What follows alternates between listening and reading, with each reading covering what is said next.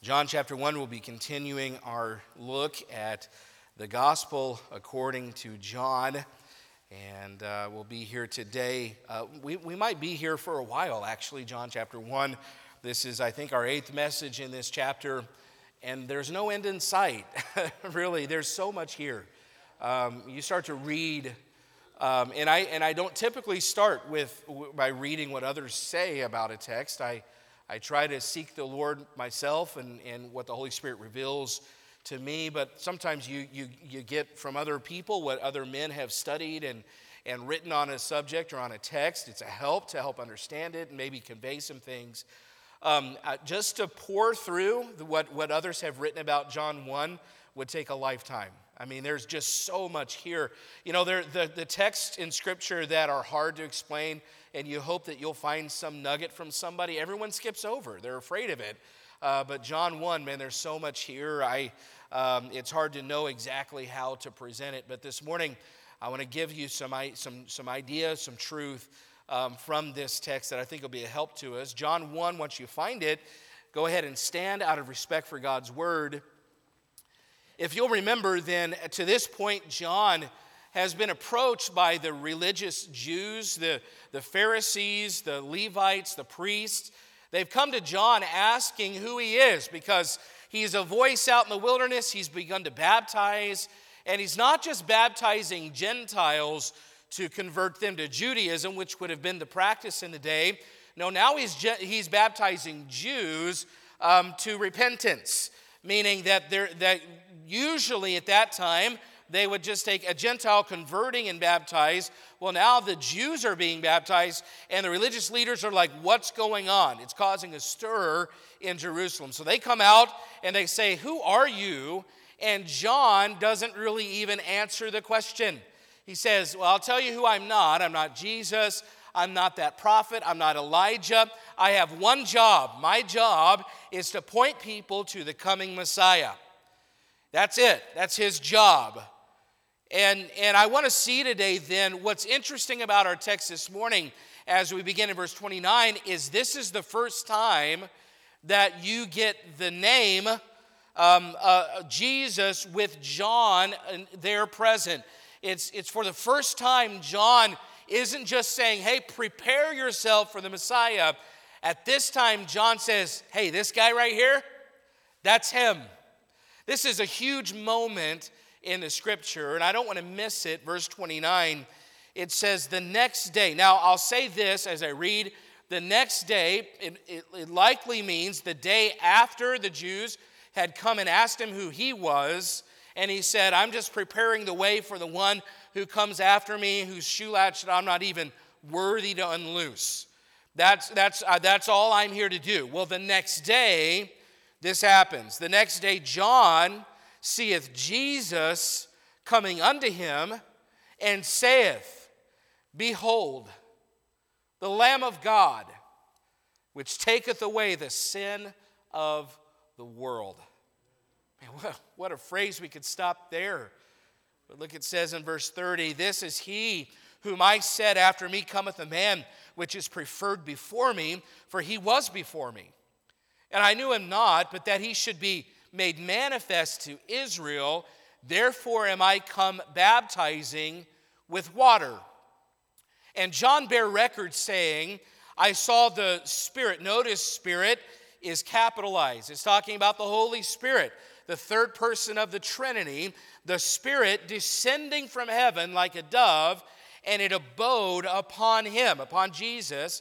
And I knew him not, but he that sent me to baptize with water, the same said unto me, upon whom thou shalt see the Spirit descending and remaining on him, the same is he which baptizeth with the Holy Ghost.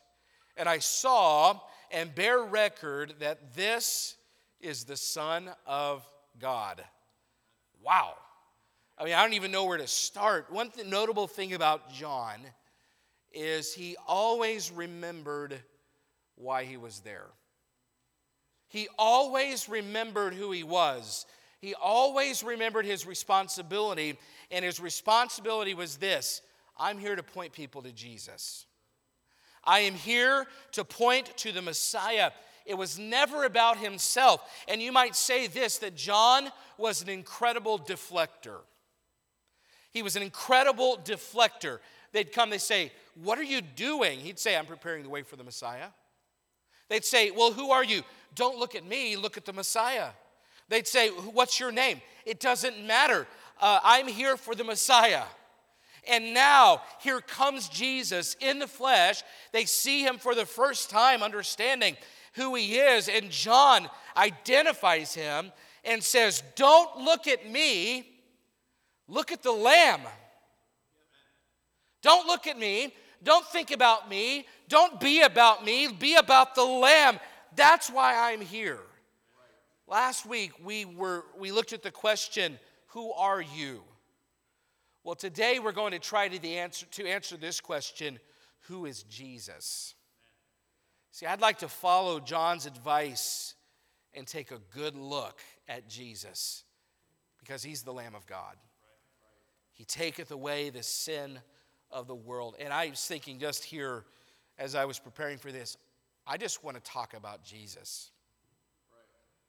You say, well, that sounds a little cheesy.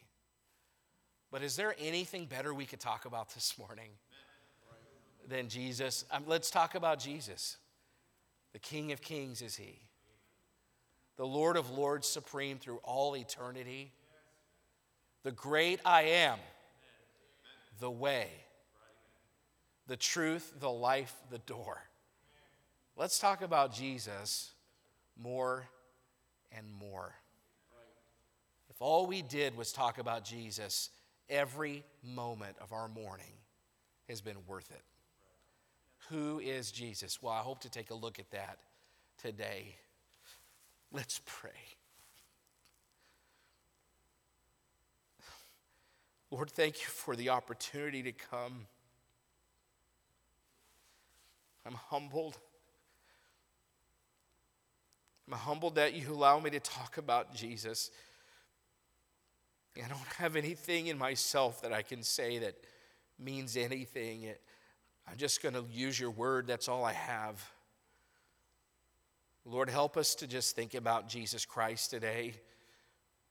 And help us to be focused on the Savior. He's the Lamb. He taketh away the sin of the world. And Lord, there are people in this room right now who need to look at the Lamb. And so I pray today that you'd help us. Help us to be humbled that we have a subject like this to focus on. And I pray you'd help us, Lord, today to just talk about Jesus. But not just talk, Lord, that we would make a decision. And those in this room who've never actually chosen Christ, that today would be the day they look at the Lamb. Lord, we need you and we pray for your help. Pray that bless the reading of your word in Jesus' name. Amen. Thank you. You may be seated.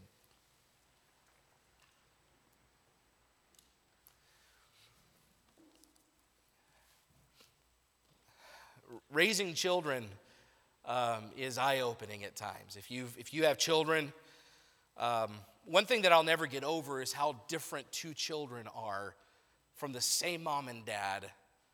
How different perspectives, different personalities, different likes, different dislikes. Our two oldest, Olivia and Audrey, who aren't here, which is why I have the courage to talk about them today. They're in college in Oklahoma, and they're 13 months apart, but worlds apart. And they have opposite personalities, opposite likes and dislikes, opposite interests, opposite gifts, different perspectives. It seems as if we decided early on that Audrey determined her personality based on whatever Olivia wasn't. If Olivia liked this, I like this. If Olivia does this, I'm going to do this. Oh, Olivia likes dolls, I like guns. Olivia likes princess dresses, I like camouflage. One of the earliest realizations of how opposite they are was based on just how they received compliments. When Olivia was little and someone would tell her how pretty and cute she was with her little blonde hair, she would just smile and bask in the glow. Audrey, on the other hand, couldn't stand the attention. One time we were stranded overnight in Denver in the airport, and that's why I'm crying actually this morning, because I'm remembering that night. It was terrible with children, and they had no place to go. We slept on the floor, but we were stranded one night in the Denver airport trying to make it home, and the girls were very little, maybe 2 and 3. I mean, very, very small. And we were standing in line for something, and someone complimented Audrey, probably just about the way she looked. She was just a beautiful little China doll is what she reminded me of when she was little, and she's probably 2 years old. And so this person looks at her, and she gets embarrassed at the compliment, so she looks over at Olivia and slugs her. We were like, what are you doing? The person that complimented her, probably, she was shocked and probably walked away thinking, that girl's not cute, she's crazy, you know? They scuttled off, and that's when we realized Audrey does not like attention. She's still that way, and she was doing whatever she could to deflect the attention from herself to someone else, and come to find out that a 2-year-old slugging their sister is a crude yet effective way to get the attention off of yourself. Deflection. You know, deflection is something we do all the time. And when someone compliments you and you're embarrassed, you downplay the compliment. You try to shift to something else, or say it wasn't about me, it wasn't me, it was them, and this and that. Or when we don't like how we're being perceived by someone, we don't want to take responsibility maybe for something, then we tend to shift blame or shift the focus to someone else to appear a certain way. Deflection then is typically perceived as something negative. You say, well, I'm going to deflect away from myself. It's, I don't want the attention. But for our purposes today, I just want to consider the definition of deflection. To deflect is when you make something change direction. That's really all it is. It's neither right or wrong. It can be a good thing. It can be a bad thing. I mean, I try to deflect when after a service, if someone might at times would say, that was a helpful sermon, I try to say praise the Lord as if to say it wasn't about me. If there's anything good in the sermon, I can promise you it wasn't me that did it. It has to be the Lord's help. Praise the Lord. That's a good use of reflection. You and I know how, a deflection I should say, you and I understand the concept. But of all the people that have ever been good at deflecting, John the Baptist might have been the best at deflecting. See, remember the Pharisees had come to him and asked him, who are you and why are you baptizing? And he says, I'm not the Christ, I'm not Elijah, I'm not Moses' prophet, I'm just a guy. I'm just a guy, and my job, I'm here to help you get ready for the coming Messiah. John deflected by changing the direction of the attention to the one who deserved it, to the Messiah. That was his job. And when Jesus walks up then the next day, he said, don't look at me, he's the one. Don't look in my direction, this is the Lamb. And then John starts describing who Jesus is. And he makes some eternally significant statements about Jesus Christ. This is a very simple concept this morning. I just want to give you the things that John says about Jesus. John is talking about Jesus, and sometimes we just need to talk about Jesus. We just need to think about who he is, and we need to think about what he has done and what it means for us. And the first thing that John says about Jesus, he says this: Jesus is the Lamb that every person needs to deal with sin. Jesus is the Lamb that every person needs to deal with sin. He uses the word lamb. Now, this would have been a shocking word to the Jews. For centuries, the Jews had been offering lambs in the temple, the tabernacle first, then the temple, as sacrifices for their sin. Over and over, thousands and thousands and thousands of lambs over the years. And now, there's somebody then pointing to a young Galilean carpenter and saying, this is the lamb. And they're probably like, I mean, what are you talking about, John? What do you mean, Lamb of God? Well, John is saying this is the Lamb that will fulfill what all those countless other lambs could only symbolize. All of these years, they've symbolized the removal of sin, the forgiveness of sin, the atonement for sin. And he says, this guy, this is the sacrificial lamb, not just for Israel, but he can take away the sin of the whole world. And this is incredible. The word lamb was familiar to them, but this is the first time the title Lamb of God has been used, and it's the only time Lamb of God will be used. In Revelation, the word lamb is there, but it's a different word. So a lamb was significant in the Passover. They would have understood that when they were departing from Egypt to cross the Red Sea and go into the Promised Land, then they took a lamb and they spread the blood over the door of their homes, and that lamb rescued them from the angel of death that night. So a lamb became an important part in the ritual sacrifice of the Jewish religion to God. They would once a year sacrifice a lamb, and then they would also every morning and evening they would sacrifice a lamb. There were multiple thousands and thousands of lambs sacrificed. That's what they would have thought of. Isaiah referred to Jesus Christ, the coming Messiah. He referred to him as a lamb in Isaiah 53, verse 7 and following, who died to bear the sins of many. So they may have been thinking about that, but this was a new concept for them to look at a person and then think, oh, that's the lamb. That's different. This is shocking. You know, they knew that a lamb represented symbolic cleansing of sin. And from the first sinners in the garden, if you think about it, from the very first sinners in the garden, Adam and Eve, they took an animal, I'm assuming that it was a lamb, and they took an animal and they shed its blood as a symbol of those sins that were forgiven. But the problem was a lamb couldn't permanently do the job. A lamb could be a temporary placeholder. And so when the perfect lamb, Jesus Christ, came along, he brought a sacrifice capable of paying for every sin for all time. One commentator said all that the ancient sacrifices foreshadowed was perfectly fulfilled in the sacrifice of Christ. This is a different lamb. He's not a placeholder lamb. He's the supreme lamb and the only lamb that God has provided to take away our sins.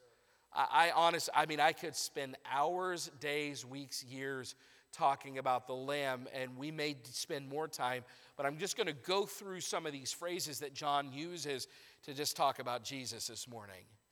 We could get more into these, but he says he's the Lamb of God. And that phrase, it points to the fact that God himself sent this lamb, that this lamb came from God. And the idea is we need nothing more because God sent this lamb. This is the last one needed. He said, behold the Lamb of God, which taketh away. What does that mean? Well, this means atonement by substitution. 2 Corinthians 5:21 says that Jesus Christ became sin for us. He died in our place. He took our sins upon himself. He took the judgment of God upon himself for our sins. And then it says he taketh it away, and that means that nothing else is required. The idea is that you bear a burden and you carry it away. Like the scapegoat for the Jewish temple sacrifice, the scapegoat would be chosen. The sins would be placed symbolically on that scapegoat, and he would go out into the wilderness and carry those sins away. And that's the idea of taketh away the sins. It means they're gone. Nothing else is required. And if you pay off your house, which many of us would hopefully love to do eventually, the deed says paid in full, which means you don't have to go back the next month and make another payment. It's carried away. The burden has been lifted off of you. It's been taken away. It's done. That's what Jesus Christ the Lamb did for us. And this phrase is present tense, which means it's ongoing, it's ever available, and it was a one-time payment, yes, but it applies to anyone who comes along and seeks for that payment to be applied to their account. It implies this burden carried away. Don't lose sight of how important it is that our sins have been taken away. He says, behold the Lamb of God, which taketh away the sin. So in one word, John the gospel writer, not John the Baptist, John the gospel writer, John the beloved, John the apostle, he gives us what John the Baptist said, and he uses the word sin, and it lumps together all the countless transgressions that every man and every woman and every child has ever committed. Each individual sin was paid for. I mean, think about the worst sins in your past, the things that make you blush even when you think about them by yourself, the worst things that you've done. Every individual sin that you've ever committed was paid for by Jesus Christ. The inherent guilt of the whole world that we all have as sinners was also removed. Behold, the Lamb of God, which taketh away the sin of the world. And that pretty much covers everybody.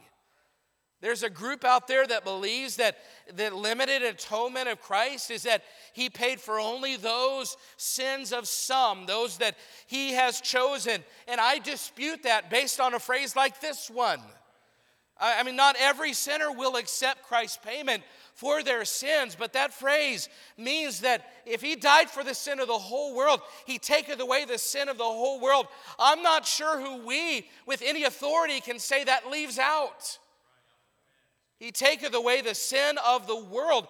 Not only that, but that phrase means that anyone, no matter how rotten, no matter how sinful, no matter how bad and how dark their past mistakes, they can have their sins paid for by Jesus Christ. You say, well, yeah, he takes away the sins of the church members and the ones that look the part, but no, he takes away your sins too. He is fully capable of taking away and paying for your sins. You don't have to wonder if you're one of the chosen. If you're a sinner and you're part of the world, then he died to take away your sins too. He's the Lamb and he can take away your sins. But that's not all John deflects us to think about. He says, second, Jesus is eternal, which makes him more than just a man, another man. Jesus is eternal, which makes him more than just another man. Look at verse 30. This is he of whom I said, after me cometh a man which is preferred before me, for he was before me. And I knew him not, but that he should be made manifest to Israel. Therefore am I come baptizing with water. John clarifies, he says he is more than just a man. He says, because he had already referred to this earlier in the chapter, he says, after me cometh a man which is preferred before me, for he was before me. You say, what does that mean? Well, you could say, some might say, that, well, this means that John is younger than Jesus, that Jesus was born first, and John is saying, well, he's preferred before me because he came before me. And in that culture, that would have been important. You respected the generation before you. You respected those that were older than you, which, by the way, we need to go back to that in our culture. You know, it should be that we respect those that have gone before us, and we're thankful for the prices they paid, and we don't just dismiss them because they're older, which a lot of young people in our culture are doing. And I'm telling you, a young person, you'll be better off to respect those that have come before you, be thankful for the sacrifices they made, and have respect for the previous generation. It's the way it would have been in that culture, but I think most of us know that John was already older than Jesus. He was born at least 6 months before Jesus Christ. If you go back and read his beginning and how his mother Elizabeth was great with child months before Mary was, they're cousins, and yet John is older. So it wouldn't make sense for him to say, the one that comes after me is preferred before me. No, he's saying not in age. You know, he's preferred before me in another way. He was before me not in earthly months or earthly years. No, he's preferred before me in terms of eternity. Meaning that he has been in existence. He has been around longer than I can even comprehend. He is before me. And what John is saying in this phrase is that Jesus is the pre-existent one. He has always been in existence. He is eternal, and this is a huge statement. John is saying, yes, this person that you see in that flesh, that bodily person this carpenter from Galilee who they didn't know, that he's saying this person in this body, he is pre-existent. He's eternal. And they're saying, you're crazy. Well, John was making a bold statement. He's saying, yes, he looks like a man, but he's 100% God. 100% God, 100% man, all God, all man. Don't ask me how it works. All I can say is that the God of heaven wrapped himself in flesh and walked on this planet for 33 years. He never stopped being God when he became a man. He was a man because he had a body, but he has always been God because Jesus is eternal. He's always existed. Jesus himself told the skeptics in John 8, before Abraham was, I am. Meaning that you go back to Abraham, you think that was a long time ago, go back way before that, I am. Anything, any point in time you can think of, any point in eternity you can think of, I am. I've always existed, I will always exist. And John, though, he announces this about Jesus, but he didn't always know this about Jesus. We know that Jesus and John were cousins, but John didn't recognize Jesus as Messiah until John baptized Jesus. Again, in verse 31, I knew him not, but that he should be made manifest to Israel. Therefore am I come baptizing with water. And John bare record, saying, I saw the Spirit descending from heaven like a dove, and it abode upon him. And so here are the instructions that John had gotten from God the Father. I knew him not, but he that sent me to baptize with water, the same said unto me, upon whom thou shalt see the Spirit descending and remaining on him, the same is he which baptizeth with the Holy Ghost. John knew that was talking about the Messiah. And God the Father gave him instruction. However he came to John and gave him instruction saying, I want you to go baptize so that you can reveal the Messiah to the children of Israel. When he told him that, he says, you'll know who the Messiah is because you'll see the Holy Spirit descend like a dove upon the one who will be the Messiah. We don't know exactly how this worked. I don't know. I can't explain all of it. I just know that at some time before this account, John had already baptized Jesus, and John had already come to realize that Jesus is the Messiah. I happen to think that he baptized Jesus about 40 days before this. Because if you know anything about the other gospel accounts, then you know that at the baptism of Jesus, they both go down into the water. At first, John says, no, I don't know that you should, that I should baptize you. And Jesus says, no, this is going to fulfill all righteousness. So they go down into the water. John baptizes Jesus. When he comes back out of the water, somehow there's a manifestation of the Holy Spirit like a dove, and it descends upon Jesus. And at that moment, Jesus' cousin John knew this is the Messiah. Well, you also know that right after the baptism of Jesus, then the devil led him up into the wilderness to tempt him for 40 days. So I happen to believe, if you're just looking at timelines, that John baptized Jesus, then Jesus disappeared for 40 days. So for 40 days, John's saying, and we have evidence of this, hey, he's already among you. He doesn't call him out by name, but he says, he's here. I've witnessed it. The Messiah is here. And I believe, I don't know exactly when, but I believe maybe around 40 days after his baptism, John's preaching in the wilderness like he's been doing for the past month or so. And here comes Jesus. And maybe John's saying, okay, good. I'm not crazy. I didn't just, think that I was seeing something. I haven't seen him in 40 days, and here he comes again. And maybe in all that's when John says, okay, there he is. This is the Lamb of God. This is the one that taketh away the sin of the world. But I want you to understand, how did John know that? How did John know this is the Messiah? Well, God says you'll see the Holy Spirit descend like a dove. So understand this, that John knew this was Jesus because the Holy Spirit revealed it. So this isn't John just making this up. And this is point number 3, that Jesus, here's what John says about Jesus. We'll just talk about Jesus, he says. He says, I'm just a guy, but let me tell you, Jesus is the Lamb. Jesus is eternal. He has no beginning and no end. He's all God and all man. But he also says, and his identity is not something I made up. No, the Holy Spirit confirmed his identity. So it's not just me saying this. The Holy Spirit has revealed this. And John continues to deflect and say, don't talk about me. Don't look at me. No, I want you to look at Jesus. Jesus is the Lamb. Jesus is eternal. Jesus has been confirmed by the Holy Spirit at his baptism. It's a fulfilling of prophecies like Isaiah chapter 11. It says, and the Spirit of the Lord shall rest upon him. Jesus Christ himself quoted Isaiah 61 in Luke chapter 4 when he talked about the Spirit of the Lord being upon him and how he was anointed to bring good news and bind the brokenhearted and give liberty to captives.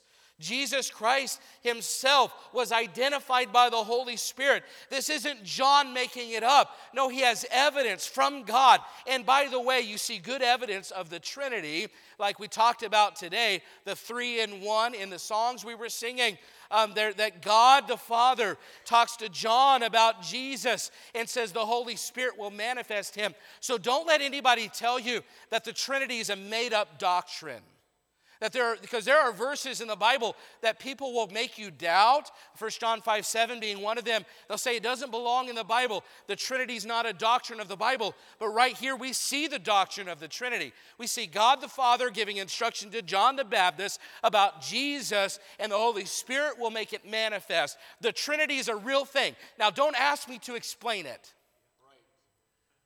I don't understand how God is one person, but 3 personalities with 3 different roles or functions, but we see all of them doing their job right here. It's just one God, though. It's not a plural God. It's one God with 3 distinct, separate personalities that have different roles and functions.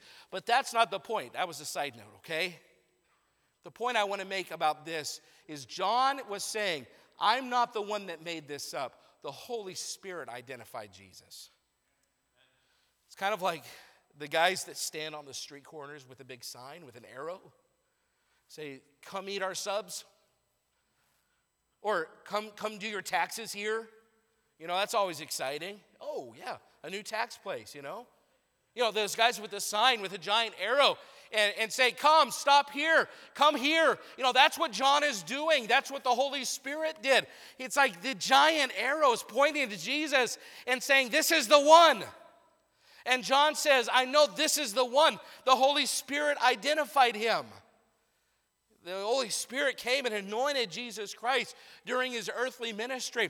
But that's not all John says the Holy Spirit and Jesus have a role in. Look at verse 33. It says, and I knew him not, but he that sent me to baptize with water, the same said unto me, upon whom thou shalt see the Spirit descending and remaining in him, on him, the same is he which baptizeth with the Holy Ghost. So the work of Jesus Christ would also usher in the baptism of the Holy Ghost on believers. On the day of Pentecost, then we know that the Holy Spirit came upon those disciples and, if you will, baptized them, immersed them, and fulfilled many Old Testament prophecies on that day about how God would pour out his Spirit on his people. And so Jesus had ascended back to heaven. The Holy Spirit came upon the disciples to fill and empower them. His ministry is one of empowerment and guidance and comfort. And baptism, though, of the Holy Spirit is something that if you're a believer, it's taken place in your life as well. That when you get saved, 1 Corinthians 12 and Romans 6 say that we are baptized into Jesus Christ. It's not talking about a water baptism. Baptism means immersion, and so at your salvation, you are placed into Jesus Christ.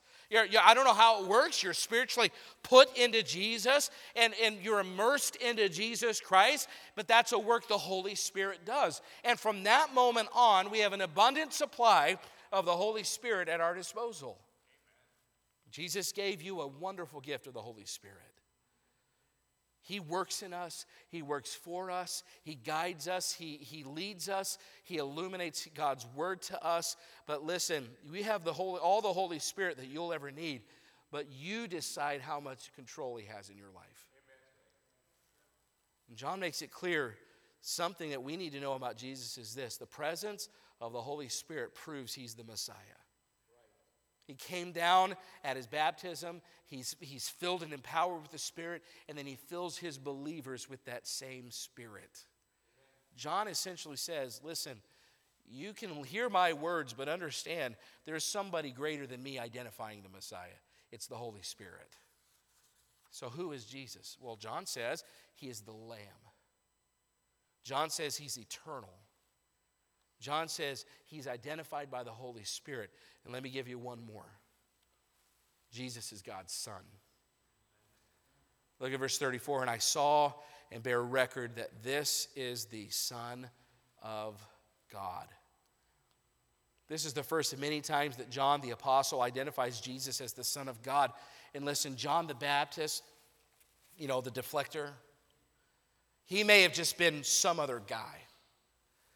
But he says Jesus isn't just some other guy. He's the Son of God. And folks, we could cover this topic for 20 years and never do it justice and never exhaust it. But we must accept by faith, and hear this, you must accept by faith that Jesus Christ is the Son of God. And if he is the Son of God, then he is God. He's the only begotten Son, which means he is uniquely the only one who shares the divine nature of his Father. You and I, we are adopted as sons and daughters, but we don't share the divine nature of God in ourselves. No, Jesus does, though. He is God's Son not by adoption. He is God's Son by nature. And there are cults out there, there are false religions that will teach you that Jesus is a Son of God. But if you don't believe he's the Son of God, then you don't believe in the right Jesus. He is the Son of God. And John is making the case that Jesus absolutely is the Messiah. You want to know who Jesus is? Here's John. He's saying he's the only one qualified to die for our sins. He's the Lamb of God. And he's the only one who can take sins away. He is eternal. He has always existed. He's empowered by the Spirit. He baptizes us with the Spirit. And I'm telling you, in John's words, he is the Son of God. And what John was doing was deflecting all the attention from him, just some guy, to the one about whom he was witnessing. He says, there's no one else like Jesus. You can look far and wide. You can try to read all the books you want to. You can search all the religions, but you won't find anyone else like Jesus. Why? Well, he's not just some other God who told us the way to heaven. No, he became the way to heaven. Jesus didn't just come in our flesh or come in the flesh and tell us to look to God to have our sins paid for. No, he walked to the cross in his flesh and he paid for our sins on himself. He stepped out of eternity. He became like us so he could have a body and that could die in our place. He didn't just make it possible for us to know how to get to heaven. He's the one that makes it possible. He is uniquely the only and one Son of God, but he died in your place. The only one who's ever done that. All those other religious leaders died of old age or died for some other reason, but our God died for us in our place for our sins. He's the only one who's ever done that. Listen, if you know who Jesus is, then you can't help but be amazed at what Jesus did. He's God. John gives us the testimony of that, but he's also the sacrifice for our sins. So what do we do with what we know about Jesus? We've been talking about Jesus. Well, there's one word we haven't focused on yet. Look back in verse 29. It says this, the next day John seeth Jesus coming unto him and saith, what's the next word? Okay, if you've got something really cool you're trying to get somebody to look at, how would you say that word? Behold. No, let's say it like this is the most important news you've ever pointed somebody to. Then the next day John seeth Jesus coming unto him and saith, Behold. Behold. Behold. The Lamb. Don't get carried away, Bob. You know what John's doing? He's saying this. Look at Jesus. He doesn't say, look at me. And he doesn't say, look at your good works. He doesn't say, look at your religion. He doesn't say, look at your baptism. No, none of those things can take away the penalty of our sins, but Jesus is God and He can. So, friend, look to the Lamb. John is deflecting. Don't look at me. Look to the Lamb. Don't look at baptism. Look to the Lamb. Don't look at good works. Look to the Lamb. Don't look at your parents' faith. No, look to the Lamb. Don't look at religion. Look to the Lamb. My question to you today is this: have you looked to the Lamb to take away your sins and give you eternal life? See, there's no other lamb. You can search the bushes, you can look far and wide, and no one else can do for you what Jesus the Lamb has already done. There is no other lamb. He is God. He's the only exclusive way to heaven. And here's the great thing about this. Are you ready? Anyone can look. Anyone. See, it doesn't matter how bad you are, anyone can look. And it doesn't matter how far you've gone, anyone can look. It doesn't matter how shady your past is, anyone can look. Are you tired of having no peace in your life? Look to the Lamb of God. So I'm asking you this morning, what is keeping you from looking to Jesus for salvation? What is holding you back? All you need to hear this morning is this: the Son of God has come to earth. He's the Lamb. He's eternal. The Holy Spirit has converted him. And so now, guess what? It's time to look at the Lamb. It's time to stop looking at all these other things that you've been trusting in and trust the Lamb alone for salvation. But Christian, this applies to us too. See, John's life purpose was to do what he could to help others look at the Lamb.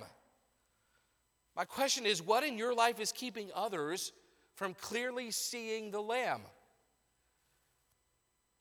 Can they behold the Lamb in your words? Can they see the Lamb in your attitudes? Couples, married folks, can they see the Lamb? Can they see Jesus in your marriage? Teens, can people looking at you behold the Lamb in the way that you interact with your parents? See, this is not just deflection, this is reflection. Meaning that we should not just point people to Jesus, we should reveal Jesus to people in the way that we live our lives. So my question is, do you reflect the Lamb in your life? We must continuously behold the Lamb, or others won't see the Lamb in us. It's time to just stop in whatever you're doing in your life that is spinning your wheels and start to look at the Lamb. Live your life looking at Jesus Christ. He's the only one that'll help you with all the things that we deal with. He's the only one with all the answers. And I wonder how many would look to the Lamb if God's people lived in such a way that the Lamb could be seen. I wonder how often I hide the Lamb from people that would love to see him if I would simply speak right and have the right attitude and do the right things and do the right and live the right way. How often am I hiding the Lamb from someone seeing him because of the way that I'm living? Friend, if your sins have been taken away, live in such a way that others can behold the Lamb in your life. Amen. Why? Because the best way for them to see the Lamb is for us to reflect the Lamb. Rather than live in such a way that people see you, let's be like John and say, don't look at me. I want you to see the Lamb. Change the direction of their focus. That's deflection from us to the Lamb. So this morning, the question again is, who is Jesus? Well, he's the Lamb. And he's eternal. And he's been identified by the Holy Spirit. And he is God's Son. And if those things are true, then the lost in this room, and I believe there are some lost in this room, that you don't have a relationship with Jesus, you don't know Jesus Christ, you're not living for Jesus Christ, and you've come maybe seeking something, but you know you don't have a relationship with him. Well, if those things are true, if he really is the Lamb, and he really is eternal, and it was identified by the Holy Spirit, and he honestly, truly is God's Son, then you need to look to the Lamb to be saved. This morning's the morning to do it. If you will acknowledge your sin and place your faith in the finished work of Jesus Christ, you know you could be saved this morning. Look to the Lamb. Listen, if those things are true, then the Christians in this room need to live in such a way that they deflect all attention to the one who deserves it. Because it's not about us. It's about the Lamb. So to every person in this room, I just want to say to you this morning, look to the Lamb. To everyone watching on live stream this morning, look to the Lamb. To the Christians, live in such a way that says, look to the Lamb. To the lost, you can be saved this morning if you would simply look at the Lamb. If you from sin are longing to be free, what's the next phrase? Look to the Lamb of God. He to redeem you died on Calvary. Look to the Lamb of God. When Satan tempts and doubts and doubts and fears assail, look to the Lamb of God. You in his strength shall over all prevail. Are you aweary? Does the day seem long?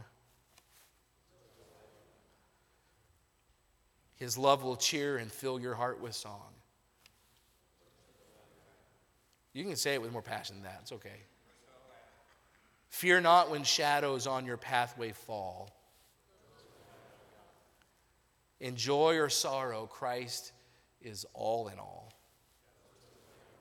And the chorus says, look to the Lamb of God. Look to the Lamb of God.